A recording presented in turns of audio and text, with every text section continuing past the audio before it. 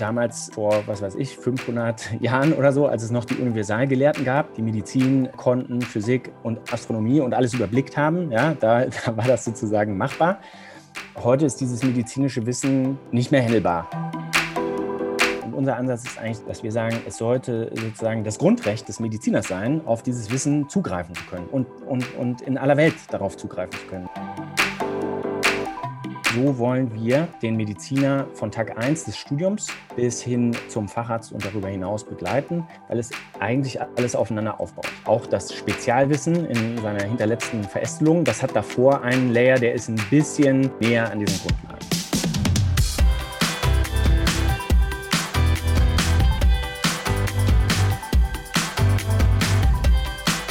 Hallo zusammen, Jenny hier. Und Felix auch hier. Hi. Herzlich willkommen zu einer letzten Folge Tabula Rasa vor der Sommerpause. Wir sprechen heute mit Sievert Weiss. Er ist einer der Mitgründer von Amboss. Amboss ist 2011 als Lernplattform für Medizinstudierende gestartet und ist heute ein extrem cooles Beispiel dafür, wie lebenslanges Lernen wirklich funktionieren kann. Sievert hat selbst Medizin studiert und weil hierfür die richtige Lernplattform fehlte, ist die Idee für Amboss geboren. Heute hat das Unternehmen über 300 Mitarbeiter und international schwören Mediziner und Medizinerinnen auf Amboss. Sievert erzählt euch und uns, wie er und seine 2 Mitgründer während der Lernerei für ihre Staatsexamen auf die Grundidee für Amboss gekommen sind. Und natürlich wollten wir dann ganz genau wissen, wie man es schaffen kann, all das medizinische Wissen der Welt in eine zugängliche Plattform zu übersetzen. Heißt, welche Formate braucht es dafür, wie finden Ärztinnen und Ärzte genau die Informationen, die sie gerade brauchen und wie bringt man das Wissen in einen konkreten Anwendungskontext, zum Beispiel während einer Diagnose. Die Antworten auf das und auf vieles mehr hört ihr in dieser Folge.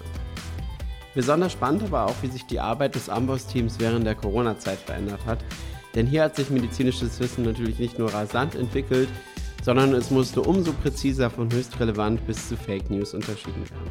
Wir wünschen euch viel Spaß mit der aktuellen Folge und hören uns dann wieder nach der Sommerpause Ende August. Wir wünschen euch bis dahin eine tolle Zeit und einen wunderbaren Sommer. Bis dahin.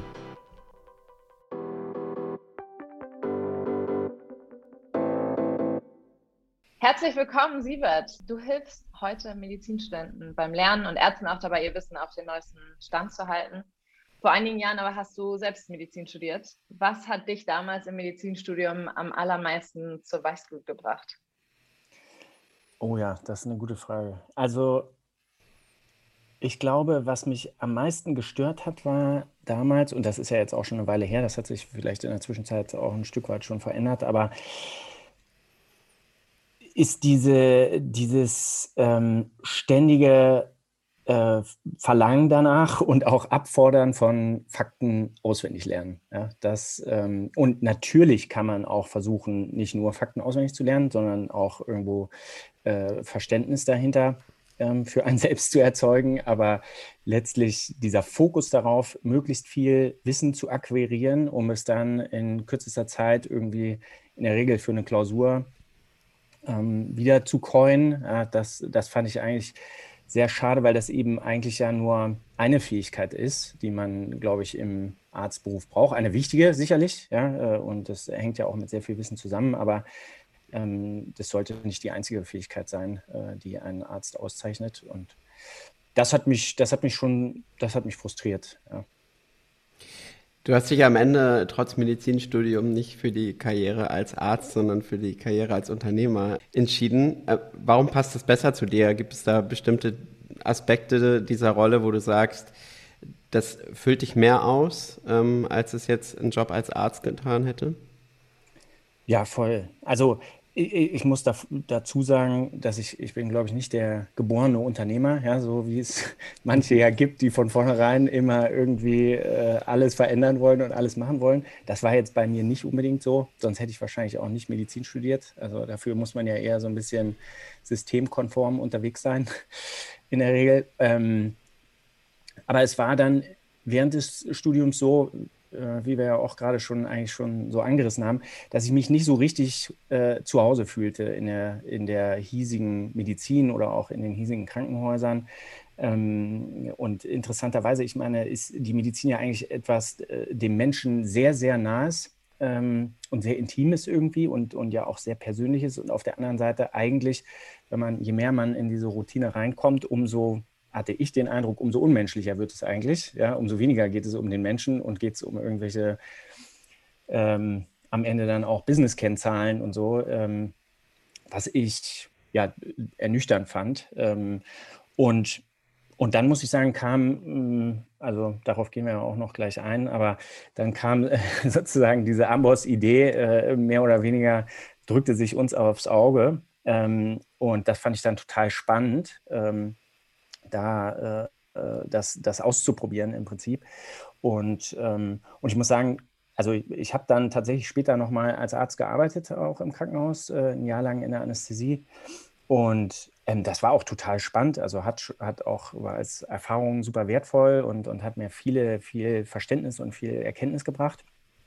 Aber ich merkte dann dass das schon sehr, dieses Setting, vielleicht auch in der Anästhesie noch mal mehr als in anderen Fächern, weiß ich nicht, aber relativ eingeschränkt ist und man dann nicht, also da ist wenig Raum für Kreativität, sage ich mal, oder Gestaltungsspielraum. Vielleicht auch richtig so, ne? Also alle laufen idealerweise den gleichen Standards hinterher und den gleichen Qualitätssicherungsprozessen und so weiter. Ja? Also es sollte keinen Unterschied machen, welcher Arzt da steht in der Behandlung des Patienten, idealerweise. Ja? Das macht auch Sinn, aber das ist ich merkte, dass das für mich dann nicht so ganz erfüllend war und ich diese kreative Seite irgendwie für mich interessanter fand. Du hast gerade schon gesagt, euch hat sich die Idee damals so ein bisschen aufgedrückt. Vielleicht kannst du noch so ein bisschen genauer erzählen, wie es damals lief. Also erstmal natürlich, wer seid ihr? Also mit welcher Gruppe hast du am Ende entschieden, das zu machen? Und vielleicht auch so die ersten Gedankengänge. Wie seid ihr zu dieser Idee damals gekommen? Ja, also genau, das ist eine Gruppe von guten Freunden, Kenan, Majid und ich, zwei sehr gute Freunde aus dem Studium. Und wir haben im Prinzip einfach zusammen auf das Staatsexamen gelernt. Also es gibt da mittlerweile 3 Staatsexamina in der Medizin. Wir haben für das erste Staatsexamen schon zusammen gelernt. Das hat uns so viel Spaß gemacht, weil wir für uns so einen Weg gefunden haben, der sehr gut funktioniert hat. Und das war im Prinzip gemeinsam irgendwelche Themen lesen, ja, und sich dann gegenseitig danach dazu zu befragen. Ja? Wie hast du das jetzt verstanden? Wie funktioniert denn jetzt die Lunge? Und das macht doch hier gar keinen Sinn, dass das jetzt so und so ist.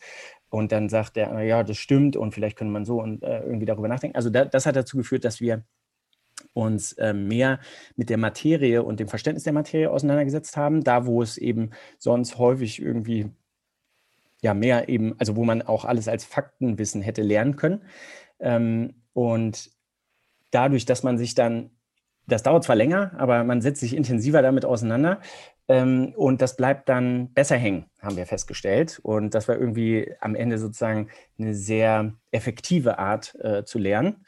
Und das hat auch dazu geführt, dass wir also sehr gute Prüfungsergebnisse hatten und auch quasi mit den Professoren wirklich in eine Diskussion kamen. Und die haben uns Fragen gestellt und haben gesagt, ja, das stimmt und das könnte man so und so sehen. Aber was uns nicht klar war, ist das und das geht irgendwie nicht auf. Und dann haben wir gesagt, ja, das stimmt auch. Ja, darüber habe ich noch gar nicht nachgedacht. Also das war total super so im Diskurs. Und dann hatten wir uns quasi für das Lernen, für dieses zweite Staatsexamen wieder verabredet und gesagt, lass uns das wieder zusammen machen, das war toll. Davor, also die Studienordnung hat sich mittlerweile verändert, aber davor war das praktische Jahr, das ist dieses Abschlussjahr, wo man theoretisch in aller Welt irgendwie in Krankenhäusern ein Jahr lang unterwegs ist und irgendwie was lernt. Und der Kinder und ich, wir hatten im letzten Tertial davon, waren wir jeweils im Ausland, er in Namibia, ich in Brasilien, dann musste man irgendwie bis zum Ende bleiben, konnte nicht früher zurück. Und für dieses zweite Staatsexamen lernt man eigentlich 100 Tage. Wir haben aber erst bei Tag 70 angefangen, weil wir vorher da noch eben unterwegs waren. Und dann haben wir gesagt, ja gut, da muss man halt irgendwie jetzt ein Viertel mehr lernen pro Tag. Das wird schon irgendwie, ja, machen wir halt 2 Stunden länger. So nach einer Woche oder 2 haben wir dann überlegt, ja, was macht denn hier der Majid eigentlich? Wo ist der? Und haben den angerufen.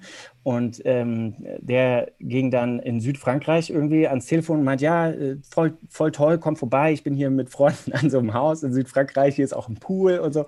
Ja, cool. Und wie sieht es aus bei dir mit Lernen? Und dann meinte er, ja, also morgen wollte er anfangen. Also da war, wie gesagt, da waren schon wahrscheinlich nur noch 60 Tage. Morgen wollte er anfangen. Und dann wollte er erstmal die Laborwerte auswendig lernen. Und dann meinte, oh ja, das ist bestimmt nicht schlecht, aber du weißt schon, dass die sozusagen beim Examen dabei liegen als Referenzwerte. Ach, das ist ja super, dann kann ich ja noch einen Tag später anfangen, meinte er. Dann meinte er, oh, okay, ja gut, mach du mal da Südfrankreich zu Ende und dann vielleicht können wir uns ja mal zum Lernen sehen, irgendwie in Köln oder Göttingen oder so. Das haben wir dann gemacht und dann haben wir alle, glaube ich, gemerkt, dass wir irgendwie davon profitieren, zusammen zu lernen. Und vor allem hat der Majid auch irgendwie festgestellt, Mensch, das ist voll cool mit den Jungs. Und wir haben eigentlich immer so ein bisschen, und der war ja nun auch später dran, also Kenan und ich, wir hatten das alles schon immer so vorbereitet und vorgekaut und haben dem Majid das quasi nur noch so gegeben. Und haben gesagt, so hier, das ist das, was du wissen musst, ja, das ist wichtig. Also da werden viele unsinnige Fragen gestellt in dieser Prüfung, werden auch sinnvolle gestellt, aber auch viele nicht so sinnvolle. Und dann haben wir gesagt, okay, hier pass auf, bei den Fußknochen und so und Brüchen und Fehlstellungen, da musst du darauf achten und bei den anderen Sachen nur darauf achten und so weiter. Und der ist super, so ein super auditiver Typ, hat das alles aufgenommen, konnte das alles behalten und anwenden und so. Und das hat eigentlich super funktioniert. Und dann kamen wir bei diesem Lernen und das Lernen, also das besteht im Prinzip daraus, dass man irgendwie die Altfragen der letzten 10 Jahre so am Computer durchgeht, ja, und das sind alles die Originalfragen der Vergangenheit. Und damit kann man sich besonders gut eben auf diese Prüfung einstellen, weil das eben sehr spezielle Fragen sind. Und das war das, was wir damals, also das war 2010, vorgefunden haben, war eine DVD mit diesen Altfragen. Aber das war im Prinzip eigentlich nur ein digitalisiertes Buch, ja, so mit diesen Fragen. War also nicht viel funktioniert. DVDs waren auch damals schon so ein bisschen oldschool, oder? Ja, genau. Also das war schon, als man eigentlich gar nicht mehr DVDs benutzt hat, ja, aber es war, war schon mal irgendwie noch ein Tick besser als CD-ROM, hätte man gar nicht gebraucht, weil so viele Daten waren da nicht drauf, aber ja, und dann war das irgendwie, das war dann in so einem Browserfenster, das Browserfenster lud die ganze Zeit neu, so im Hintergrund, das klickte dann da so immer, irgendwie muss man den Ton ausmachen, stürzte andauernd ab und so. Und wie gesagt, also funktionalitätsmäßig war das eben nur, war das diese Fragen und sonst eine simple Analyse und das war es so am Ende. Und ja, also aus diesem Setting heraus hat sich dann irgendwann quasi die Idee ergeben, ja, was wäre denn, wenn es ein Computerprogramm gäbe, was das machen würde, was ihr beide, also Kenan und ich, mit dem Majid machen, ja? Nämlich ihm einfach das Wichtige in kürzester Zeit übergeben und sagen, hier, das ist wichtig, das musst du wissen, das andere kannst du vergessen, das ist egal, ja? Und damit fing das an. Das war sozusagen so, also wenn das auch erstmal nur eine Spinnerei war, das war so die Geburtsstunde von dieser Idee. Und dann haben wir da immer so weiter drum rumgesponnen, ja, dann könnte man das so machen, wenn man die Frage nicht direkt beantworten kann, dann kann man auf so einen Knopf klicken, da kommt den haben wir jetzt später Oberarztkommentar genannt, ja, der dich dann so ranführt an die Frage, die aber nicht verrät, was das Ergebnis ist, ja, weil dann kannst du ja nochmal versuchen, drüber nachzudenken, so, ja, welches Transmittersystem ist betroffen oder so, okay, darüber muss ich nachdenken, ja, ist vielleicht Dopaminsystem, dann ist es irgendwie die Antwort oder so. Und über solche Dinge haben wir uns dann Gedanken gemacht und ja, das hat uns dann im Prinzip nicht mehr so richtig losgelassen. Ja? Also wir haben dann alle Examen gemacht, auch gut gemacht. Und nach dem Examen meinte Herr Majid, ja, was ist mit dieser Idee? Also ich finde das cool, ich finde es gut. Ja? Und dann meinten wir, also Kenan und ich, wir waren eigentlich irgendwie, hatten jetzt nicht vor, ein Startup unbedingt zu gründen. Ja? Und so, ja, das war schon irgendwie eine gute Idee, so, aber keine Ahnung. Und lass uns erstmal Doktorarbeit zu Ende machen. Dann haben wir alle Doktorarbeit zu Ende gemacht, ein halbes Jahr Bedenkzeit genommen. Und nach diesem halben Jahr haben wir uns wieder getroffen und irgendwie alles nochmal diskutiert und Rotwein getrunken und Steak gegessen. Und dann haben wir gesagt, ja komm, lass machen. Was haben wir zu verlieren? Wir nehmen uns jetzt 2 Jahre oder ein Jahr oder irgendwie sowas, haben das so getimeboxt und gesagt, so, probieren wir einfach mal, ja, und unseren studentischen Lebensstandard müssen wir nicht verändern irgendwie, ja, und Familie hatte auch noch keiner gegründet, also das ging dann gut und dann haben wir gesagt, gut, lass loslegen. Normalerweise fängt man ja so ein Startup ganz lean an und versucht erstmal mit einem Prototypen an den Markt zu gehen. Das funktioniert ja bei so Medizinwissen wahrscheinlich nicht ganz so gut, weil mit nur so ein bisschen und nur pragmatisch zusammengeschusterten Content ist es wahrscheinlich nicht praktikabel. Wie sah das denn bei euch aus? Erstmal so dieser Prozess, das ganze Wissen, was so existiert, in eine App zu bringen. Wo habt ihr gestartet? Wie sah das aus in der ersten Zeit? Ja, also das, was du zuerst beschrieben hast, dem muss ich voll zustimmen. Das war auch unser Gefühl, wir können nicht mit dem MVP da an den Start gehen, weil das ist immerhin das Examen. Ja? Da hat keiner Bock auf Experimente. Ja? Und wenn du dann nur so eine Klausur machst oder sowas, dann bringt es auch nichts. Also das war uns irgendwie klar, dass wir wahrscheinlich ein vollwertiges Programm abbilden müssen. Naja, und dann haben wir irgendwie so recherchiert, ja, also wie kommt man an diese Fragen? Aha, da gibt es so ein Institut, da kann man die da kaufen? Nö, kann man nicht kaufen, aber also kann man gegen Lizenzgebühren nutzen dann, ja. Dann haben wir festgestellt, dass diese Lizenzgebühren ziemlich hoch sind und haben uns überlegen müssen, wie wir also dieses Geld dafür beschaffen. Und dann haben wir uns natürlich auch viel mit dem Content beschäftigt und am Anfang haben wir auch mal gedacht, ja, vielleicht kann man da irgendwie so was anderes reinladen und dieses System irgendwie, also einfach das System aufsetzen und den Content irgendwie anders da reinspielen. Aber irgendwann haben wir gemerkt, nee, der vorhandene Content ist eigentlich auch irgendwie, der passt einfach nicht zu diesem Digitalen.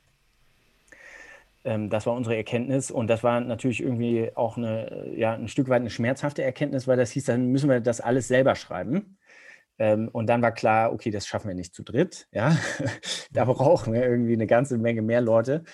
Dann, ja, das waren so die Grundpfeiler. Ja? Also irgendwie einmal Geld beschaffen, ja? Dann sich damit auseinandersetzen, wie können wir diesen ganzen Content schreiben und Digital First sozusagen. Und wie kriegen wir die Leute an Bord an einer Stelle, wo wir ja sonst auch nicht viel zu bieten haben. Ne? Also außer dieser Idee und dem Abenteuer jetzt.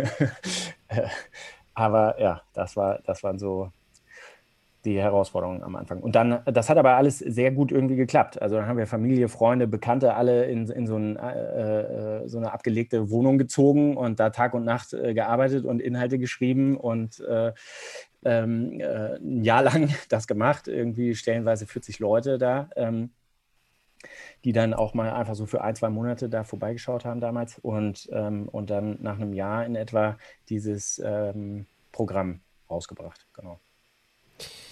Medizin ist ja erstmal ein Begriff, hinter dem wahnsinnig viel steckt. Und du hast jetzt ja beschrieben, so als Produkt gestartet, vielleicht auch für Ärztinnen und Ärzte, die gerade diesen Beruf erst erlernen, im Studium stecken. Mittlerweile habt ihr auch den Anspruch, eine Plattform zu sein für Ärzte, die sich weiterbilden kontinuierlich. Kannst du uns mal so ein bisschen aufschlüsseln, was steckt für euch bei Ambos hinter dem Begriff Medizin? Weil es gibt ja wahnsinnig viele kleine Verästelungen, extrem spezielles Wissen, sehr, sehr viele Fachbereiche. Also was bedient ihr gerade an Themen hinter diesem Schlagwort Medizin? Und was ist vielleicht auch gerade noch zu spezifisch, um es für so eine Plattform wie eure zu hebeln? Ja, im Wesentlichen sind wir der Meinung, dass Medizin eigentlich größtenteils die Anwendung sozusagen von Wissen ist. Immer. Ja? Also du gehst von bestimmten Grundlagen aus, du hast gewisse Standards, die aktuell sind und das ist in der Regel das, wie du sozusagen auf bestimmte Probleme oder Situationen reagieren musst. Ja? Also es geht eigentlich immer darum, dieses Wissen in die Anwendung zu bringen. Und da ist eigentlich schon dann auch häufig das Problem, ja, wie du gerade beschrieben hast. Ne? Also damals vor, was weiß ich, 500 Jahren oder so, als es noch die Universalgelehrten gab, ja, die Medizin konnten, Physik und Astronomie und alles überblickt haben, ja, da war das sozusagen machbar. Heute ist dieses medizinische Wissen nicht mehr handelbar. Ja, also das gesamte medizinische Wissen ist nicht für eine Person begreifbar im Prinzip und dann eben auch nicht in die Anwendung zu bringen. Und das führt in der Entwicklung sozusagen der medizinischen Fachrichtung dazu, dass die sich immer weiter aufsplitten, weil es eben so viel Spezialwissen pro Fachrichtung gibt und es gibt immer mehr. Ja, die Tendenz geht dahin, dass es immer mehr Wissen wird, angeblich. Also da gibt es so weit verbreitete Meinung oder Urban Legend, ja, die behauptet, das medizinische Wissen verdoppelt sich aktuell alle 73 Tage. Ja. Das stimmt so nicht ganz, also muss man einschränken, und es bezieht sich auch wahrscheinlich eher so auf den gesamten Publikationsrahmen, also nicht nur das klinisch-praktische Wissen. Nichtsdestotrotz gibt es eben diese Tendenz, und die Schwierigkeit für den einzelnen Arzt ist, daraus das Wesentliche zu ziehen und zu sagen, was bedeutet das jetzt für mich, der ich hier sitze als Hausarzt in der Uckermark, und ich habe jetzt hier einen Patienten vor mir sitzen und es gibt eine neue Blutdruck-Leitlinie oder sowas, Bluthochdruck-Leitlinie. Und insofern bedeutet für uns eigentlich medizinisches Wissen, ist eigentlich ein Kontinuum von diesem Wissen. Ja? Und so ist auch meistens das Studium aufgebaut, in den traditionellen Formen. Du fängst irgendwo mit den Grundlagen an, Physik, Chemie, aber auch Anatomie, Physiologie, wie funktioniert der Körper, ja? Nach welchen Gesetzen funktioniert der Körper. Dann lernst du als nächstes, was passiert, wenn diese Gesetze durch irgendwas gestört werden, ja? Und worin äußert sich das, weil diese Systeme dann irgendwie anders laufen. Und als nächstes lernst du, wie kann ich damit umgehen, wie behandle ich das, ja, wie erkenne ich das. Und das ist eigentlich wie so eine Art Zwiebel, ja. In der Mitte hast du irgendwo den Kern, ja, diese Grundlagen, und dann legt sich immer weiter nach außen so konzentrisch drumherum der nächste Wissenslayer.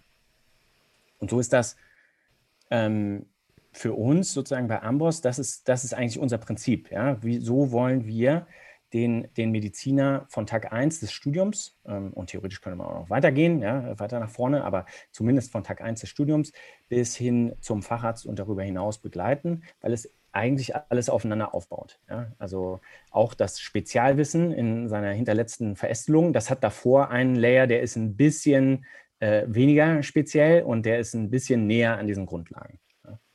Ja, ich finde es spannend, nochmal so ein bisschen bei dem Thema Content zu bleiben, weil das tatsächlich ja sehr spannend ist. Du sagtest gerade diese 73 Tage, in denen sich das medizinische Wissen verdoppelt, auch wenn das vielleicht nicht ganz stimmt und es ein bisschen mehr ist, oder ein bisschen größerer Zeitraum, bei dem Wissen, das für euch relevant ist.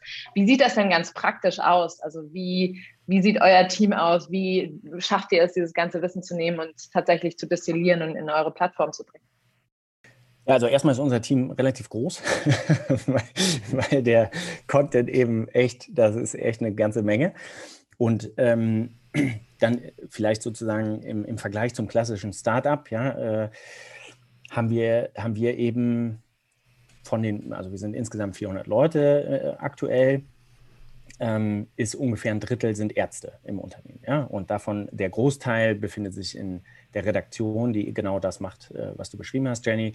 Die setzt sich also hin, schaut sich an, was sind die neuesten Erkenntnisse zu dem und dem Thema, beziehungsweise was wird von den Leitlinien empfohlen hier für den entsprechenden Bereich oder die entsprechende Krankheitsentität, und verarbeiten das dann, brechen das runter in das, was muss ich jetzt als Praktiker wissen und was muss ich wirklich sozusagen an den Patienten weitergeben. Und damit sind eben echt sehr viele Leute bei uns beschäftigt. Sonst, sage ich mal, haben wir den Anspruch oder versuchen, dass die verschiedenen Departments jetzt bei uns nicht so in so Silo-Strukturen sind, sondern dass dieses ärztliche Wissen überall eigentlich vorhanden ist. Das heißt, wir haben auch eine ganze Menge Entwickler, die ärztlichen Hintergrund haben, oder im Marketing, in der Kommunikation, im Sales und so. Und letztlich folgt das alles der Idee oder dem Grundprinzip, dass wir sozusagen ein Mentor oder ein Coach für den Arzt sein wollen. Ja? Wir wollen den Arzt befähigen, sein Bestes leisten zu können, ja? Und geben ihm dafür quasi ein Tool an die Hand, mit dem er das machen kann, was sozusagen ein Stück weit sozusagen so ein Cognitive Offload ist, ja, also aha, ich weiß, da ist das drin, ja, das muss ich nicht auch noch die ganze Zeit im Kopf haben, und ich muss nicht selber irgendwie dieses Wissen destillieren, sondern ich weiß, dass das hier verlässlich für mich gemacht wird, und damit kann ich mich dann vielleicht mehr auf den Patienten konzentrieren, mehr auf irgendwie die Situation einlassen und so weiter. Das ist ja insbesondere auch jetzt in den letzten Monaten oder im letzten Jahr mit Corona wahrscheinlich sehr relevant gewesen, wo insbesondere viel Halbwissen unterwegs war, viele tatsächlich auch Fake News unterwegs waren. Sicherlich sind Ärzte da nicht ganz so anfällig für wie die Nichtmediziner. Aber trotzdem war das ja eine Phase, in der fast täglich neues Wissen hochgekommen ist, was auch akut genau an dem Tag dann relevant war. Wie hat sich da eure Arbeitsweise verändert? Wie habt ihr das gemerkt im Team? Ja, im Prinzip haben wir eigentlich genauso gearbeitet wie vorher auch, nämlich Wissen gesichtet, das durchgeschaut und uns dabei überlegt, was ist jetzt relevant für den Arzt dabei. Ja? Und da muss man sagen, das ist schon vorher für den Arzt schwierig gewesen, ja? Also vor Corona sozusagen bei diesem ganzen Wissen und den Veränderungen den Überblick zu behalten. Also man muss sich vorstellen, vielleicht einfach nochmal als zusätzlichen Hintergrund, dass es gibt medizinische Leitlinien im Prinzip zu jeder Erkrankung, ja, in Deutschland, die irgendwie eine gewisse Relevanz hat. Ja? Gut, irgendwie so die 50.000. Krankheit irgendwo da vielleicht nicht, ja? Da kommt eben nicht so häufig vor, aber ansonsten, sage ich mal, zu den 1.500 häufigsten Krankheitsbildern oder sowas gibt es in der Regel eine Leitlinie und da stehen Empfehlungen drin. Und die werden von einem Expertengremium verfasst. Und dann gibt es sowas wie zu Vorhofflimmern gibt es dann ein PDF mit 300 Seiten, ja, nur für Vorhofflimmern. Da steht dann drin, was alles empfohlen wird, ja, und alle 5 Jahre kommt das Neue raus. So. Und jetzt kann man sich vorstellen, was das für den Arzt bedeutet, ja, wenn er das also nun in seiner Praxis dann anwenden soll. Und das führt letztlich dazu, vor den Leitlinien liegt sozusagen dann, sagen wir mal, so grob diese Research-Welt, ja, wo also mit evidenzbasierten Standards versucht wird, eben darzulegen, dass irgendwie neue Therapien oder neue Diagnostiken oder sowas den etablierten überlegen sind. Und dieses Wissen fließt dann idealerweise, wenn es denn sicher genug ist, in diese Leitlinien ein und dann gehen diese Leitlinien zum Anwender. Ja? Von der Erkenntnis über eine überlegene Therapie, klar überlegene Therapie, bis hin zu den Leitlinien kann schon 10 Jahre dauern und von dort dann bis zum Anwender nochmal vielleicht 10 Jahre, ja, also wenn es denn überhaupt ankommt, ja, denn wie gesagt, das ist für den Einzelnen schwer handelbar und wenn ich jetzt klinisch breit aufgestellt bin, irgendwie ein Internist oder sowas und 300 Krankheitsbilder überblicken muss, ja, dann ist das schwierig für diese ganzen Krankheitsbilder möglicherweise dieses Wissen parat zu haben. So, dann kommt Corona, ja. Da gibt es nicht mal Leitlinien, ja, sondern da gibt es dann sozusagen alle möglichen, wie du gesagt hast, Meinungen, ja, Erkenntnisse aus Wuhan, Erkenntnisse aus Italien. Was macht man jetzt damit? Unter welchen Bedingungen ist denn das wirklich jetzt aufgetreten und so weiter? Ja? Und da mussten wir, was wir da verändert haben, war, wir haben quasi eine Taskforce Corona gehabt. Da haben sich 25 Leute nur mit diesem Thema beschäftigt, Tag ein, Tag aus, und versucht, diese Erkenntnisse auf die uns inhärente Weise eben darzustellen. Und dafür mussten wir aber dann auf ein Level höher gehen und quasi eigentlich so Pre-Publication also bevor echte sozusagen Journalartikel erschienen sind, sozusagen in diesen Bereich gehen und schauen, was steckt da drin an Erkenntnissen, ne? Weil das Wissen wurde gebraucht und da kannst du dann nicht warten, bis irgendjemand sozusagen dann erst mit der Leitlinie rumkommt. Da sind wir also haben ein Stück früher eingesetzt. Es gibt dann aber auch noch den Bereich, und das ist jetzt sozusagen der Corona-spezifische Bereich, ne? Welche Medikamente geben wir jetzt und Impfungen waren noch nicht da in der Nähe, ja, was machen wir denn, wenn jetzt hier da wenn wir da einen haben, intubieren oder nicht und auf den Bauch drehen oder nicht und wieder umdrehen und so weiter. Und das sind dann alles so diese Erfahrungsthemen, aber es gibt dann eben auch allgemeines Wissensbedürfnis, ja. Also wir haben mit Krankenhäusern in ganz Deutschland und aller Welt gesprochen, die dann gefragt haben, gut, also das kommt auf uns zu, wir sehen das. Ich habe hier meine HNO-Abteilung, ja. Die sind nicht auf Intensivstationen in der Regel, ja. Aber wenn das hart auf hart kommt, dann müssen wir die da einsetzen. Ja? Und die wollten sich vorbereiten darauf. Was machen wir jetzt, wenn wir dann nachher, was weiß ich, eine Intensivstation mehr haben, um die ganzen Corona-Patienten vernünftig behandeln zu können? Und ja, das sind Ärzte, aber die haben eben dann nicht unbedingt vielleicht das Wissen, wie bediene ich jetzt so ein Beatmungsgerät oder wie intubiere ich oder wie extubiere ich und so weiter. Also da gab es dann eben auch dieses Bedürfnis. Ne? Ich habe mich gerade gefragt, bei all diesem Wissen, das ihr kontinuierlich monitoren müsst, bewerten müsst, in eure Plattform bringen müsst, ist es eigentlich ein Thema, was man irgendwie automatisieren kann in Zukunft oder auch jetzt schon? Oder ist es etwas, wo man wirklich die Menschen braucht, die dieses Screening machen und diese Bewertung machen und dann den Transfer letztendlich in eure Plattform? Also gibt es da tatsächlich schon Ansätze, das Ganze technisch zu stützen? Ja, also das machen wir auf jeden Fall auch schon, das technisch zu stützen, und das kann sicherlich auch noch weiter voranschreiten. Ne? Also wir haben auch irgendwelche NLP-Spezialisten und so bei uns und ML-Spezialisten und so. Aber bis dato ist es zumindest, also ist noch ein großer händischer Teil dabei, und ähm, der ist auch selbst sozusagen, selbst wenn man diesen händischen Weg wählt, ist das immer noch ein sehr mühsamer Weg. Denn man muss sich sozusagen eben ja aus menschlicher Sicht damit auseinandersetzen, was bedeutet das jetzt, was ich da sehe an neuer Erkenntnis? Und dann, wie vermittle ich das bestmöglich? Ja?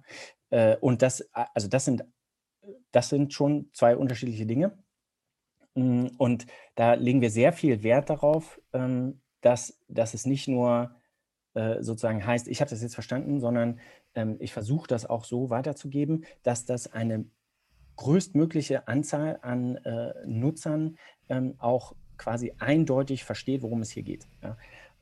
Und das ist, also zumindest beispielsweise in den Lehrbüchern, die wir früher so gelesen haben im Studium, natürlich jetzt auch, aber ähm, das war sehr auffällig, ja, dass Lehrbücher nicht unbedingt aus der Sicht des Lesers geschrieben wurden oder aus der Sicht für den Leser geschrieben wurden, sondern mehr aus der Sicht irgendeiner Koryphäe. Ja, und natürlich hat die ihre Berechtigung, aber das hat dann häufig dazu geführt, dass man irgendwie am zweiten Schachtelsatz hängen geblieben ist, weil man nicht verstanden hat, wie der jetzt irgendwie zu dem Verhältnis, was davor geschildert wurde, stand. Ja, und was ich jetzt daraus machen soll. Ja? Plus an jeder Stelle werden irgendwelche Fremdwörter eingestreut, die vielleicht keinen Mehrgewinn bedeuten, aber alles schwieriger machen zu lesen. Und also da geht sehr viel sozusagen handwerkliche Arbeit da rein auf unserer Seite, sozusagen diesen Prozess des Destillierens gut abzubilden und sozusagen am Ende im Sinne des Arztes natürlich im Verständnis des Arztes bestmöglich auszudrücken, mit dem Ziel natürlich, dass es beim Patienten ankommt. Ne? Also je komplizierter ich mich ausdrücke, umso mehr Gefahr laufe ich, dass es am Ende dort nicht landet. Ja? Das finde ich einen ganz spannenden Punkt, weil das ja auch schnell zu der Frage kommt, was ist eigentlich der Impact eurer Plattform? Wie denkt ihr darüber nach? Wie denkt ihr so über den positiven Impact eurer Plattform auf Patienten, auf Ärzte nach? Am Ende ist es genau das. Ja? Am Ende ist sozusagen unser Ziel, im Prinzip dieses vorhandene Wissen, was es ja da draußen gibt. Ja? Wir sprechen ja nicht mal darüber, dass wir jetzt dieses ganze Wissen neu erfinden, also nicht mal in Anführungsstrichen, ja? Sondern das Wissen, was es schon gibt, in die Praxis zu bringen. Ja? Das ist unsere Mission. Und also ich habe da keine Zahl parat, sozusagen, was das impactmäßig bedeuten könnte, aber ich glaube, das ist erheblich. Ja? Wenn man sich jetzt vorstellt, auf globaler Ebene zu sagen, es würde das Wissen angewendet werden, was vorhanden ist, das wäre, glaube ich, ein Riesenschritt. Ja? Und natürlich ist nicht immer alles schwarz-weiß, ja, ist nicht immer alles total eindeutig, was irgendwie passieren muss, ja, und lassen Patienten mit 3 Krankheitsbildern reinkommen, ja, und dann gibt es 3 unterschiedliche Leitlinien, die unterschiedliche Dinge empfehlen, also dann wird es schwierig sozusagen, und auch da wird wieder das menschliche Element gebraucht, aber letztlich willst du eben zumindest pro Krankheitsbild eigentlich die bestmöglichen Informationen haben. Und unser Ansatz ist eigentlich, dass wir dass wir sagen, es sollte sozusagen das Grundrecht des Mediziners sein, auf dieses Wissen zugreifen zu können und in aller Welt darauf zugreifen zu können. Ja, warum ist das jetzt nur vielleicht Deutschen oder Amerikanern vorbehalten? Warum kann das auch nicht anderswo so sein? Und natürlich sind die Verhältnisse nicht überall die gleichen, aber letztlich sollte es zumindest daran nicht scheitern, ja, an diesem Zugriff auf das Wissen. Und natürlich müssen wir uns daran messen lassen, dass das am Ende wirklich eine Veränderung für den Patienten bringt. Ja? Also eine positive, idealerweise natürlich. Und also unser Überzeugungsgrad ist hier sehr, sehr hoch. Ja? Es gibt noch bisher keine sage ich mal, saubere statistische Studie dazu, ja? Double-blind, randomized control Study, ja? wo du eine Kohorte so und die andere so. Da sind wir noch nicht, das ist auch sehr aufwendig, aber ja, irgendwann kommt das vielleicht. Wir haben aber auf jeden Fall die ersten Ergebnisse und Untersuchungen von Krankenhäusern selbst, die unser Produkt nutzen, gesehen, wo es heißt, dass also Ärzte, die Amboss konsultieren, nachdem sie sich nun um ein Vorgehen bei einem Patienten überlegt haben, würden in 30 bis 50% der Fälle ihr Vorgehen verändern. Ja? Und das ist eine ganze Menge. Also unserem Empfinden nach ist das eine ganze Menge. Ja, stark. Und das heißt natürlich nicht, dass das immer sonst letal für den Patienten geendet hätte, ja, aber es ist zumindest wahrscheinlich eine Optimierung im Vorgehen. Und da ist es doch, scheint es sehr wahrscheinlich, dass da auch ein Impact dahinter steckt. Ja. Wir hatten schon verschiedene Personen hier im Podcast, die auch in einer gewissen Weise oder in einer gewissen Weise eine Lernplattform bauen, haben oft über Formate gesprochen, seien es beispielsweise Lernvideos, warum das als Format gut funktionieren kann. Wir haben über Microlearning gesprochen, einer Plattform, die vor allem so ein bisschen die Integration in den Berufsalltag von Professionals irgendwie damit schaffen will. Kannst du noch mal ein bisschen erzählen, mit welchen Formaten lernt man auf eurer Plattform? Das heißt also so rein methodisch, wie genau sieht da die Lernexperience bei euch aus? Sehr gute Frage. Also man muss vielleicht dazu sagen,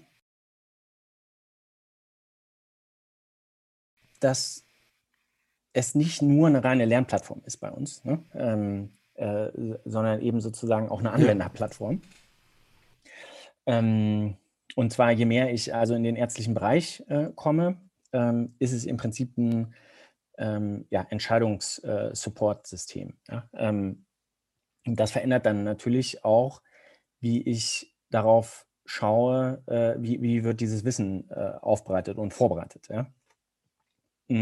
Aber letztlich, also kannst du dir das so vorstellen, wenn wir dieses Bild von der Zwiebel wieder bedienen, ja?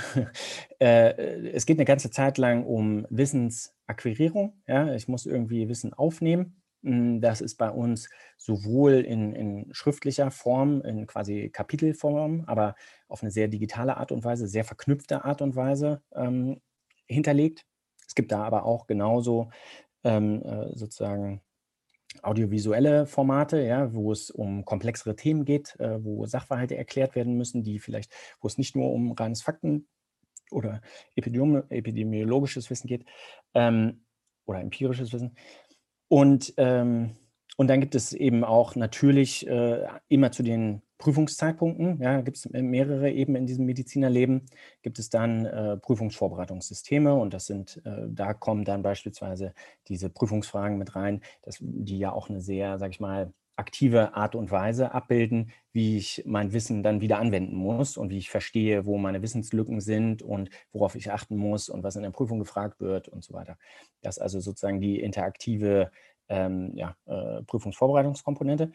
Und dann, je mehr ich eben, wie gesagt, dann ins Ärztliche komme, also als junger Assistenzarzt auf Station, da brauche ich ein anderes Wissen, ja, und da werde ich nicht täglich sozusagen, stehe ich vor irgendwelchen Multiple-Choice-Fragen, ja, und da wird auch mein Wissen anders auf eine andere Art und Weise benötigt. Ne? Da steht nämlich ein Patient vor mir mit Symptomen, mit Problemen. Ja? Der hat irgendwas, Kopfschmerzen, Brustschmerzen oder irgendwie sowas. Ja? Und dann muss ich mir überlegen, was mache ich jetzt mit dem? Ja? Also ich brauche im Prinzip ein prozedurales Wissen. Ja? Wie gehe ich jetzt am schlausten vor? Ja? Wie passe ich darauf auf, dass ich jetzt nichts übersehe? Ja? Wenn der mit Brustschmerzen reinkommt, ja, dann muss ich daran denken, dass der vielleicht einen Herzinfarkt haben kann oder sowas. Ja? Und das darf ich nicht übersehen. Ja? Und da wird es dann sozusagen mehr ablaufsorientiert. Da brauche ich dann knappes, schnelles Wissen. Ja, da muss ich dann wissen, okay, wie komme ich vom Brustschmerz zu dem, was mache ich jetzt? Ja, jetzt brauche ich erstmal irgendwie ein Set an Diagnostiken, um von dem Symptom zu Befunden zu kommen. Und von dort aus dann weitermachen zu können. Ne? Und so passt sich im Prinzip unser System, kannst du dir vorstellen, eigentlich immer an die Stufe und die Bedürfnisse des Nutzers an und bereitet das Wissen auf eine etwas andere Art und Weise vor für den. Ich finde das total spannend, weil ihr seid mit dem Ansatz ja eigentlich dann extrem nah an der Praxis, also näher als jetzt vielleicht andere Lernplattformen oder Wissensplattformen sind, wo der Transfer von Theorie zu Praxis dann irgendwie nochmal ein ganz anderer ist. Ist für euch dann auch eine Option, perspektivisch irgendwie stärker rein technisch mit in diese Diagnose zu gehen? Das heißt, dass man irgendwie bestimmte Daten bei euch eingibt und ihr dann sozusagen automatisiert bei der Diagnose unterstützt? Ja, das ist auf jeden Fall eine Option. Auf jeden Fall. Allerdings würde ich sagen, also aus unserer Sicht ist es weniger diese Diagnosefindung oder Diagnosestellung, ja, die Schwierigkeiten bedeutet, sondern es ist eigentlich mehr, dass wenn ich jetzt 5 Verdachtsdiagnosen habe, ja, und es gibt vielleicht auch eine, die ist am wahrscheinlichsten, aber wie gehe ich danach am besten vor? Ja? Und was mache ich jetzt? Also selbst wenn ich weiß, der hat eine Lungenembolie, ja, und ich habe das bewiesen durch entsprechende Diagnostik, was mache ich denn dann jetzt? Ja? Das ist eigentlich für uns sozusagen der Teil, der in der klinischen Praxis schwieriger und relevanter ist. Diese Diagnosen, sage ich mal, Differentialdiagnosen heißt das in der Medizin, ja, also bei Thema Brustschmerz gibt es dann eben 5 oder auch mehr, ja, die muss ich im Hinterkopf haben und da muss ich jetzt durch Fragen, durch Untersuchungen, durch Bildgebung dann näher an die Hauptdiagnose rankommen. Aber diese Differentialdiagnosen, die hat man eigentlich parat. Ja? Also ich habe Schmerzen im Kopf, dann habe ich 5, ich habe Schmerzen in der Brust, dann habe ich die, ich habe Schmerzen im Bein und das Bein ist weiß, dann habe ich die. Das ist häufig eigentlich nicht das Problem der Ärzte, außer es handelt sich jetzt um diese eher seltenen Erkrankungen, ja? Diese Rare Diseases, ja? Also seltene Erkrankungen, die zwar wohl häufiger sind, als man annimmt, weil man sie eben auch mal gerne übersieht, aber die sind eben trotzdem noch selten. Ja? Und das Brot- und Buttergeschäft des Mediziners ist das andere. Ja? Das ist, was mache ich jetzt hier bei dem Brustschmerz? Ja? Und jetzt habe ich dann das alles ausprobiert. Wenn der Patient jetzt schon 3-mal durch die Diagnostik gelaufen ist und es kommt nichts raus bei seinem Brustschmerz, dann kann ich nochmal überlegen, gibt es jetzt vielleicht nochmal was anderes, was da der Grund sein könnte. Ja? Aber nichtsdestotrotz, du hast recht, ist das ein interessanter Bereich für uns. Ne? Und der Bereich, ich sag mal, der Bereich Patientendaten irgendwo, natürlich auf eine sehr sensible Art und Weise, ja, Anonymität gewahrt und so weiter.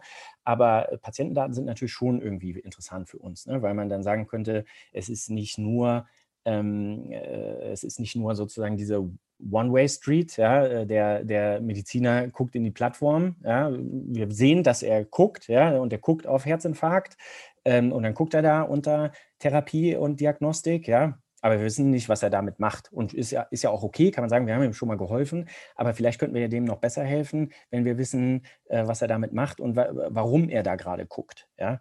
Also mehr in einen Dialog kommen eigentlich, dass sofern es denn hilfreich ist für den Arzt, aber das können wir uns schon vorstellen. Es darf kein zusätzlicher Bürokratieaufwand sein natürlich, ja?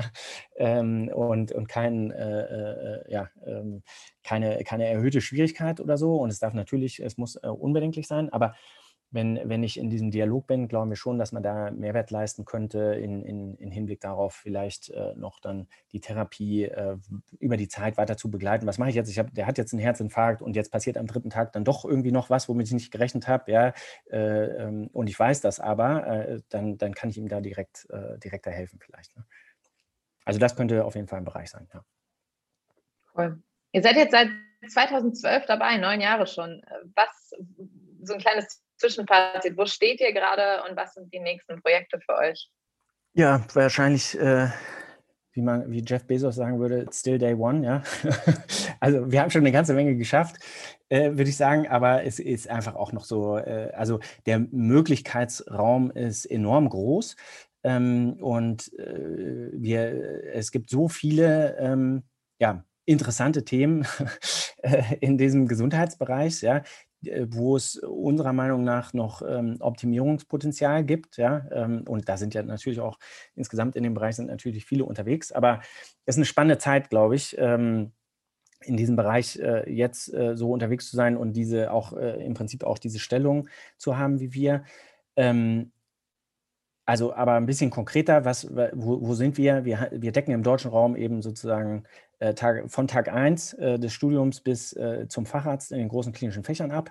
Wir haben im Prinzip nutzt jeder Student diese Plattform. Also 95% kommen spätestens zum Staatsexamen, sind die Nutzer bei uns.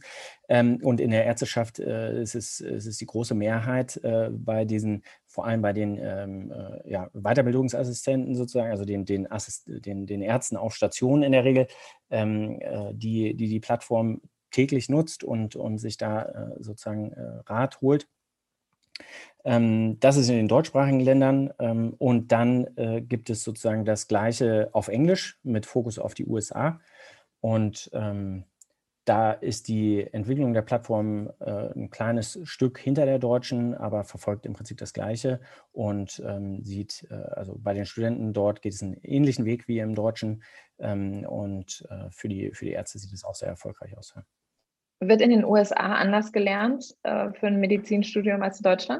Ja, würde ich schon sagen, ja. Also ich meine, es gibt natürlich auch viel Overlap sozusagen, ne? Also auch inhaltlich, aber allein die Rahmenbedingungen in den USA für einen Studierenden sind deutlich anders und machen dann auch viel mit den Studierenden da in diesem System. Also man muss sich vorstellen, in den USA muss man ein Studium vor dem Medizinstudium gemacht haben, ja, irgendein Bachelor oder irgendwie sowas, ja. Idealerweise vielleicht schon in irgendeiner Naturwissenschaft oder sowas, aber ist nicht zwingend der Fall. Dann wird 4 Jahre lang Medizin studiert, also nicht 6 wie in Deutschland. Und in den meisten Fällen muss man dafür dann so 300 bis was weiß ich wie viel, 100.000 Euro Kredit aufnehmen, um dieses Studium bezahlen zu können an der Uni. Und dann gibt es irgendwie 2 Prüfungen auf dem Weg zum Abschluss. Und diese Prüfungen münden in ein landesweites Ranking aller Studierenden, die diese Prüfungen zu dem Zeitpunkt gemacht haben. Und dieses Ranking führt dann dazu, dass man sich auf sozusagen eine Assistenzarztzeit bewerben kann. Ja? Und zwar also je besser man abschneidet, umso eher kriegt man das, was man sich gewünscht hat. Ja? Das führt dazu, als Rahmenbedingung, dass die Studierenden einen wahnsinnigen Druck verspüren, ja? In einer sehr komprimierten Zeit sozusagen so viel wie möglich zu lernen und eben immer mit Fokus auf diese Prüfung. Ne? Weil ich muss dann in eine Residency, ja, die mir dabei hilft, auch diesen Kredit wieder zu bezahlen und so weiter. Also das ist ein sehr kompetitives Setting und sehr stressig. Das ist in Deutschland, also natürlich ist Medizinstudieren in Deutschland auch nicht einfach, aber der Druck in dem System ist nicht so hoch. Ja? Diese äußeren Faktoren sind nicht so hoch. Dieses komprimierte Studium führt in den USA, ich weiß nicht, ob das Folge oder Ursache ist, aber die lernen sehr viel praxisorientierter. Ja? Also während in Deutschland, und vielleicht ist das auch die Tradition, ne, der deutschen Universitäten, ja, es wird sehr breit gelehrt und gelernt, ja, sehr wissenschaftlicher Ansatz.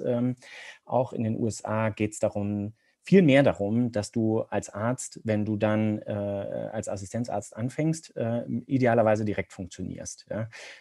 Und da sind beispielsweise, wenn wir uns jetzt die Prüfungsfragen anschauen, ja, sind die Prüfungsfragen in den USA sind immer, der Patient kommt mit dem.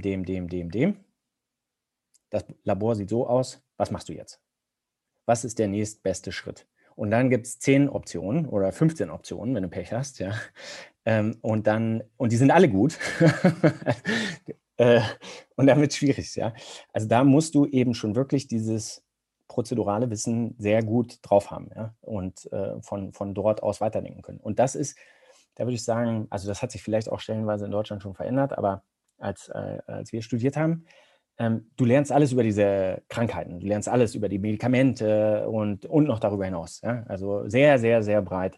Und das ist vielleicht auch gut, um, weiß ich nicht, Wissenschaftler heranzuzüchten oder sowas, also zusätzlich. Aber wenn du dann das erste Mal vor einem Patienten stehst, ja, der sagt dir nicht, ich habe das, ja, ich habe Diabetes, ich habe Herzinfarkt, sondern, und dann sagst du, ja, jetzt kann ich mal wissen, hier Schublade Herzinfarkt, jetzt kann ich das abspulen, ja, sondern du musst dieses Wissen anders einsetzen, ja, und du musst das sozusagen, diese Verknüpfungsebene, die ist noch nicht unbedingt gemacht, ja, also dass du von den Symptomen ausdenkst, ja, und dann sagst, okay, darauf aufbauend sind das jetzt die besten Schritte, wo ich wirklich ausschließe, dass die schlimmsten Krankheiten irgendwie bei den Patienten vorliegen und ich möglichst schnell und effizient das herausfinde. Das ist dann etwas, das lernt man erst, wenn du dann da auf Station stehst. Ne? Ihr habt mit eurer Plattform ja echt auch eine große Verantwortung und du hattest ja vorhin schon mal so ein bisschen darüber erzählt, wie ihr auch verantwortungsvoll damit umgeht, irgendwie Content zu kuratieren. Auf eurer Website ist das ja auch nochmal ein bisschen aufgeschlüsselt, was für Qualitätskriterien ihr habt. Am Ende hat ja jedes Startup auch irgendwie so ein paar Fuck-up-Stories und das ist jetzt in eurem Fall vielleicht ein bisschen intimere Frage, aber hattet ihr auch mal so einen Moment, wo ihr mit eurer Empfehlung falsch lagt und wo von Ärztinnen und Ärzten vielleicht auch das Feedback zurückkam, das ist jetzt nicht die Empfehlung, die uns irgendwie geholfen hat oder vielleicht auch medizinisch nicht die richtige Empfehlung? Ja, also das ist eine gute Frage. Es ist in der Regel nicht so, dass wir selber Empfehlungen aussprechen. Ne? Also wir haben keine Ebene, wo wir sagen, also oder selten, sehr selten, eine Ebene, wo wir sagen, das wäre unsere Empfehlung aus Sicht der Amboss-Ärzteschaft oder sowas. Das gibt es vielleicht mal hier und da, wo es widersprüchliche Daten gibt oder sich widersprechende Leitlinien, was es eben auch gibt. Ne? Also da schaut dann, was weiß ich, die Allgemeinmedizin auf den Diabetes und dann schaut auch die Innere auf den Diabetes und auch die Augenheilkunde, ja, und alle, die sind da vielleicht nicht unbedingt aligned.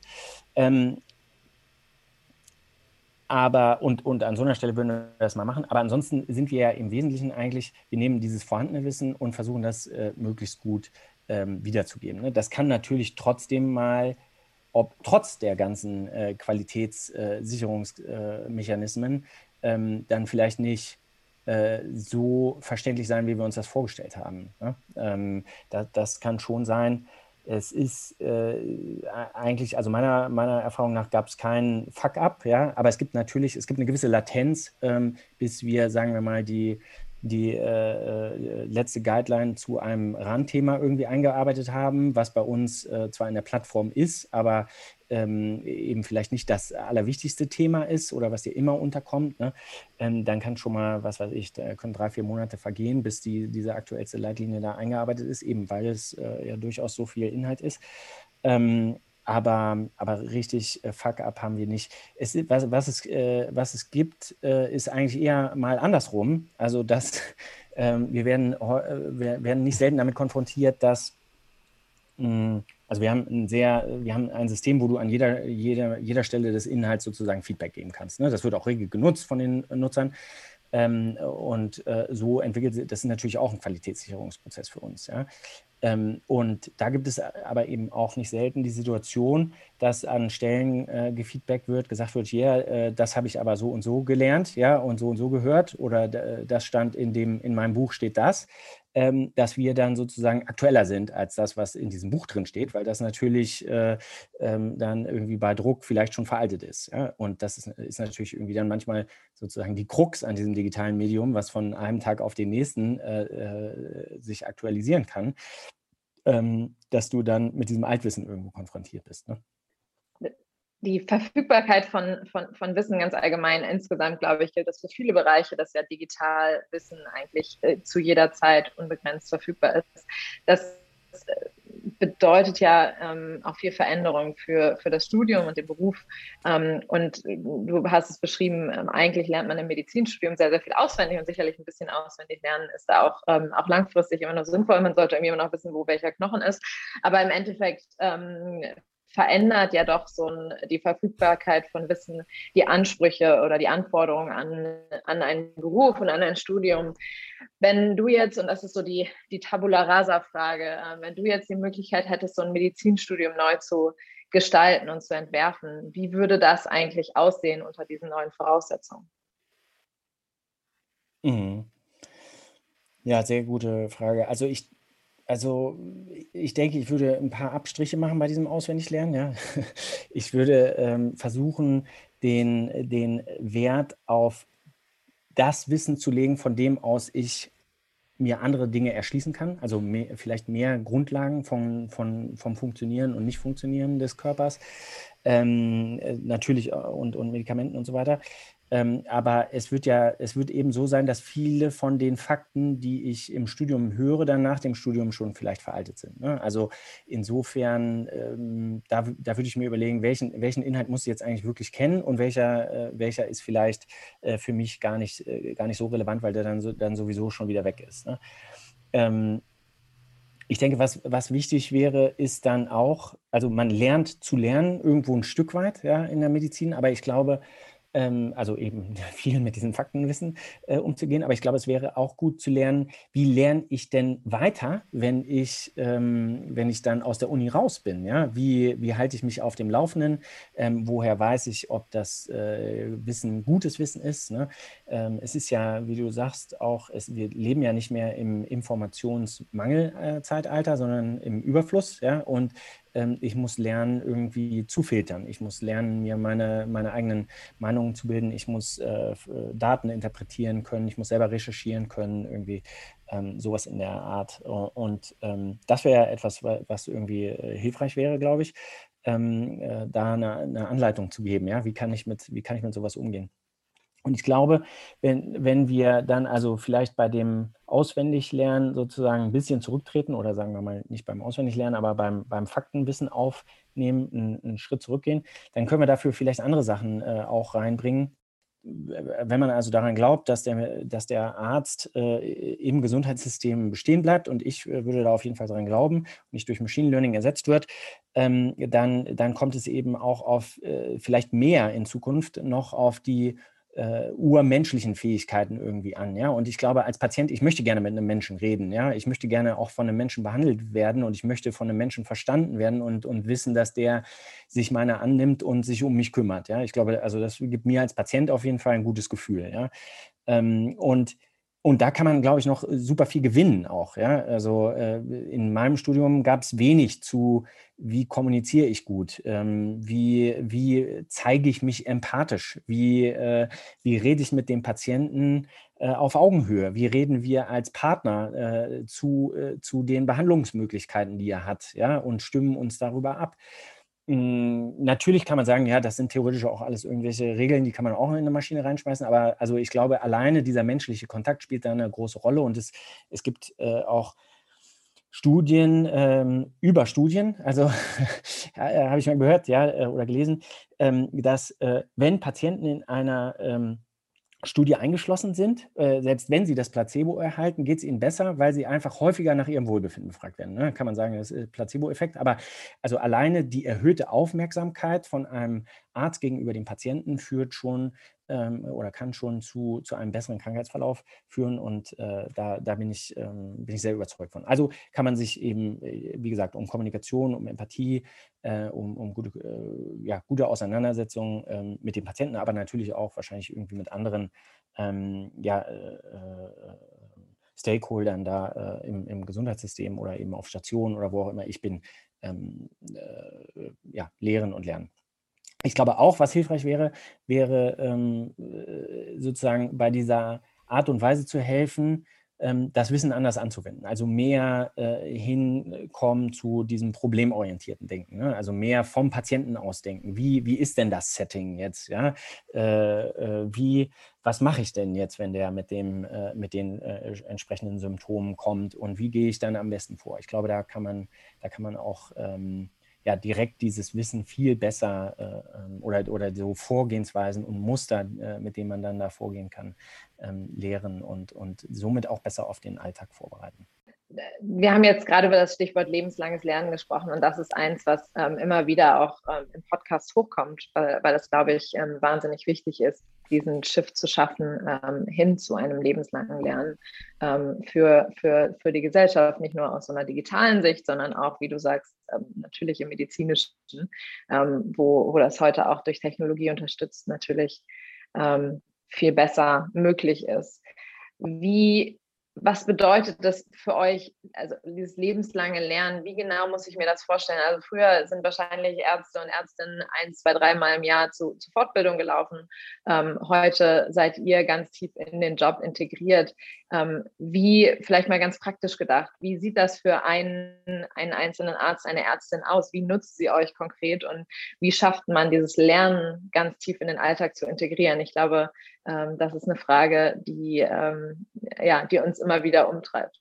Also einmal ganz praktisch aus Sicht des Arztes gesprochen, ja, der hat beispielsweise einen Patienten vor sich, wo er dann irgendwie eine Erkrankung vermutet oder vielleicht kommt der Patient sogar mit einer gewissen Liste an Diagnosen, die er schon hat, und eine davon kennt jetzt der behandelnde Arzt nicht so gut. Ja, was macht er dann? Das hat er auch schon vor Amboss gemacht. Ja.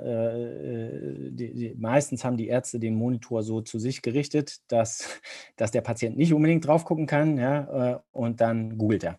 Ja, so, und dann gebe ich hier ein, so und so Syndrom. Ja, und dann gucke ich, was heißt das jetzt? Ja, was heißt das jetzt für das, was ich mit dem Patienten heute mache? Ja, denn man muss sich sozusagen klar sein, und das ist überhaupt kein Vorwurf, aber bei all dem, was wir jetzt vorher auch schon gesagt haben, ja, es ist schwer, den Überblick über diese ganzen Themen zu behalten und das alles im Kopf zu haben. Aber man wird natürlich immer mal wieder damit konfrontiert.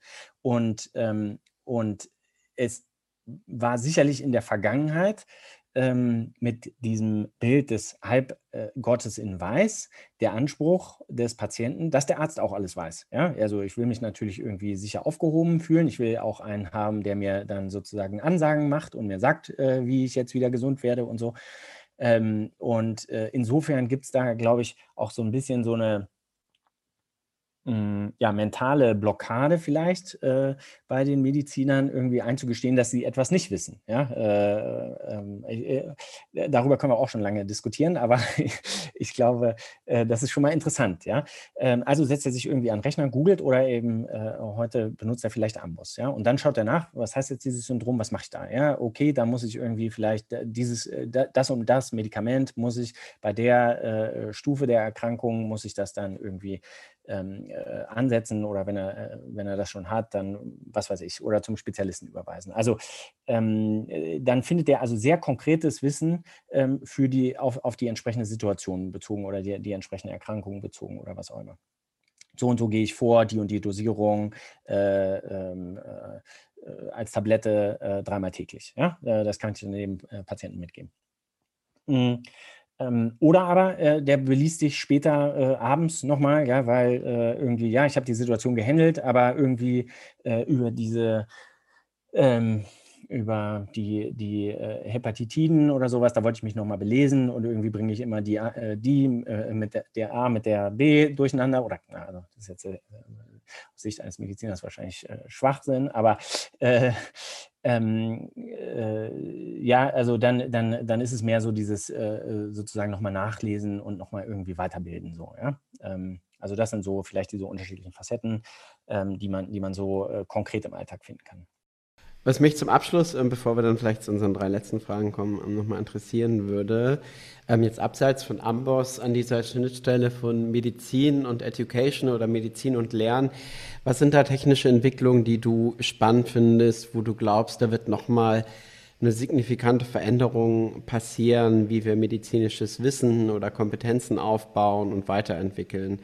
Was sind da so die großen technologiegetriebenen Themen, auf die du gerade schaust? Ja, ich denke, dass es hilfreich ist, wenn man sich, und das, ihr wisst das wahrscheinlich, aber und vielleicht viele andere auch, aber wenn man sich vorstellt, dass das Gesundheitssystem und sowas wie die Digitalisierung im Gesundheitssystem natürlich irgendwie noch nicht so weit vorangeschritten ist wie, sage ich mal, E-Commerce. Ja? Da sind wir wirklich bestens optimiert aufgestellt, ja, und super Logistikzentren und keine Ahnung was. Also das ist eine seamless Experience, ja, für den Nutzer, und das ist, glaube ich, da ja, im Gesundheitssystem nicht ganz so. Ja? Und das hat auch seine Gründe und sicherlich auch guten Gründe, ja? Aber eben auch teilweise, glaube ich, gibt es da zu viel Angst und Vorsichtigkeit, was uns daran hindert, sozusagen die Digitalisierung auf eine gute Art und Weise einzusetzen. Ja? Und also das ist so ein Running Gag, aber es ist leider wahr, ja, es wird zwischen Ärzten im Gesundheitssystem noch per Fax kommuniziert. Ja? Also da wird noch, wenn ich jetzt die Vorbefunde eines Patienten brauche, ja, dann kriege ich das von meinem Kollegen irgendwie per Fax zugeschickt. So, und also das ist zwar dann irgendwie sicher, aber das ist sehr ineffizient, ja, oder halbwegs sicher. Und ich muss dann auch vorher mit dem dazu gesprochen haben und die Einwilligung von Patienten und so weiter und so fort. Ne? Wenn ich mir jetzt vorstellen würde, alleine das wäre sicher auf seiner Versichertenkarte hinterlegt oder wie auch immer, ja, seinem Datenschlüssel, mit dem ich dann das freischalten kann nach seiner Einwilligung oder irgendwie sowas. Und da sehe ich alle Vorerkrankungen, alle Vorbehandlungen, alle Medikamente. Da wäre schon viel Erleichterung drin. Ne? Also als ich noch im Krankenhaus war, da musste man das alles abtelefonieren, dann händisch eintragen. Der Patient weiß nicht, was er hat ihm nie jemand irgendwie richtig erklärt. Und dann sagt er, ich nehme die blaue, grüne und gelbe Pille. Ja? Was die machen, weiß ich auch nicht so genau. Ja? Also da kann man schon sehr viel machen, sage ich mal. Daten vorhalten, zur Verfügung stellen, zusammenführen. Ja, also neben der Interoperabilitätsebene kann ich ja dann auch sagen, es gibt vielleicht Meta-Analysen, die darauf aufbauen. Ja? Also da gibt es jetzt hier hunderte Patienten oder tausende Patienten, die nehmen gerade irgendwie dieses Medikament. Das ist irgendwie und das fällt auf, da passiert irgendwie das und das nebenbei. Ja, also das kann ja auch mal was Positives sein, so wie im Fall von Viagra, aber kann auch was Negatives sein. Ja. So, in Dänemark zum Beispiel gibt es große Registerstudien, wo man auf solche Daten draufschaut, in so einem zentralen Archiv sozusagen, oder vielleicht auch dezentrales Archiv, aber jedenfalls werden da so Meta-Analysen dieser Daten gemacht und dann kommt da raus so ein Diuretikum, das hat das Risiko erhöht, auch zu Hautkrebs zu führen. Ja. Das hätte man sonst niemals wahrscheinlich herausgefunden. Ja. Also diese Analyseebene dieser Daten, sobald die denn dann mal vorgehalten werden, zusammengeführt werden und wie gesagt, natürlich alles sicher und damit soll kein Schindluder betrieben werden, aber da ist auch noch sehr viel Luft drin. Ja? Und das natürlich alles mit den Technologien, die wir sowieso jetzt haben, ja, und die da schon überall immer mal punktuell an einzelne Themen rangehen, ja. Also sei es Machine Learning, Big Data und so weiter. Das ist dann natürlich sehr, sehr kräftig, ja, was da uns noch bevorsteht. Und ich bin da Optimist, also ich glaube, damit kann man sehr, sehr viel mehr Gutes erreichen als Schlimmes verhindern. Ja. Also Schlimmes verhindern ist eigentlich auch gut, als Schlimmes hervorrufen. Ja, ja und bedeutet ja auch hoffentlich, dass man dadurch, dass diese ganzen blöden Aufgaben und das Auswendiglernen und so weiter aus dem medizinischen Job wegfallen, eventuell, zumindest zum Teil, dass man vielleicht eher die Menschen in den Beruf bekommt, die empathischer sind, die eben eher auf den Menschen eingehen können. Das ist ja heute auch kein Kriterium, wenn man sich Deutschland anguckt, wo das wichtigste oder das einzig wichtige Kriterium der NC ist, dann doch noch meist, dann sind das nicht immer die richtigen, ähnlich wie beim Lehrerberuf auch, sind nicht immer die richtigen, die in diesen Job gehen, leider. Und es wäre cool, wenn man das ein bisschen optimieren könnte. Letztlich ist das natürlich am Ende leider wahrscheinlich wieder eine Frage des Geldes, ne? Denn der NC ist einfach ein sehr kostengünstiges Mittel und trotzdem ja mit einer gewissen Validität, zumindest was irgendwie akademische Leistungsfähigkeit angeht. Sagt natürlich nichts über den Arzt später aus, aber also da kommen wir dann in das nächste Problem sozusagen der finanziellen Mittel im Bildungssystem oder auch Gesundheitssystem. Ja. Wir kommen zu unseren 3 Abschlussfragen. Ich starte mit der ersten. Mit wem würdest du gerne mal über Bildung diskutieren und was würdest du diese Person fragen? Ich wusste ja, dass diese Fragen kommen. Also ich habe mich damit beschäftigt, aber also hierüber habe ich sehr lange nachgedacht und also es war jetzt nicht so, dass ich irgendwie gesagt hätte, ne, Barack Obama, wie das bei euch gewesen wäre. So war das jetzt bei mir nicht. Aber was ich mir überlegt habe, war, ich würde eigentlich gerne mal mit so einer vielleicht Gruppe aus Leuten sprechen, die irgendwie auch wenn die irgendwie sehr aktiv und hands-on wäre, ja, aber trotzdem, also sowas wie vielleicht Kanzler, Kanzlerin, ja, irgendwie Vertreter aus dem Bildungsministerium, Gesundheitsministerium und irgendwie Studierende und Ärzteschaft, ja, vertreten und darüber sprechen, wie man das Studium in der Medizin verändern könnte, so dass es besser später für den Beruf funktioniert und dann aber auch darüber hinaus, Thema lebenslanges Lernen, also wie kann ich als Arzt in diesem System eigentlich gut bestehen und dabei auch irgendwo gut lernen und dieses Lernen auch irgendwie in einem sinnvollen Setting anzubringen. Und ich glaube, es gibt halt leider sozusagen da sehr viele Missstände, die dazu führen, dass dieser Arztberuf dann auch nicht so am Ende, ja, also vielleicht nicht nur attraktiv ist, ne, sondern eben auch, wie wir auch schon gesagt haben, teilweise sehr starken ökonomischen Zwängen unterliegt und bestimmten Incentives, die, glaube ich, fehlleiten können in diesem System. Nochmal wieder eine ganz andere Diskussion, aber ich glaube, es gibt so Bereiche, Bildung und Gesundheit, da muss man eben sehr stark aufpassen, dass man nicht überoptimiert auf die Effizienz, vor allem die ökonomische Effizienz in diesem System, sondern sich klar macht, dass Bildung und Gesundheit nicht unseren Produktivitätsstandards immer folgen, sondern eben teilweise auch gerade umgekehrt, ja, durch mehr Zeit besser funktionieren. Und das ist natürlich teuer, aber ich glaube, da so ganzheitlich mal darüber nachzudenken, wie kann man es gut haushaltend aufsetzen und trotzdem wieder mehr Menschlichkeit in dieses System bringen. Das fände ich interessant mit einer Gruppe, die dann da auch irgendwie was machen kann. Ja? Wer weiß, ob es das gibt, ist eine Wunschvorstellung, aber sowas fände ich toll. Cool. Also wir sind mittlerweile immer froh, wenn die Antwort nicht Barack Obama oder Elon Musk ist, weil das ist tatsächlich fast schon ein bisschen ausgelutscht und wurde schon ein paar Mal genannt. Also vielen Dank. Die zweite Frage, was möchtest du in deinem Leben noch lernen? Ja, total vieles. Also habe ich auch drüber nachgedacht natürlich, aber also es gibt ja einfach super viele spannende Sachen noch und ich glaube, also ich finde es eigentlich spannend, immer weiter zu lernen und nicht aufzuhören zu lernen und irgendwie immer die Offenheit zu haben, Neues zu lernen, sich interessiert, Neues anzuschauen, irgendwie neugierig zu sein und nicht in so einen Starrsinn zu verfallen, wo man sagt, ja, weiß ich alles schon, kenne ich alles schon, will ich nichts mehr zu hören, so. Aber konkret, also was ich interessant, womit ich mich selber privat beschäftige, ist eigentlich so eine gewisse Gelassenheit zu erlernen. Ja?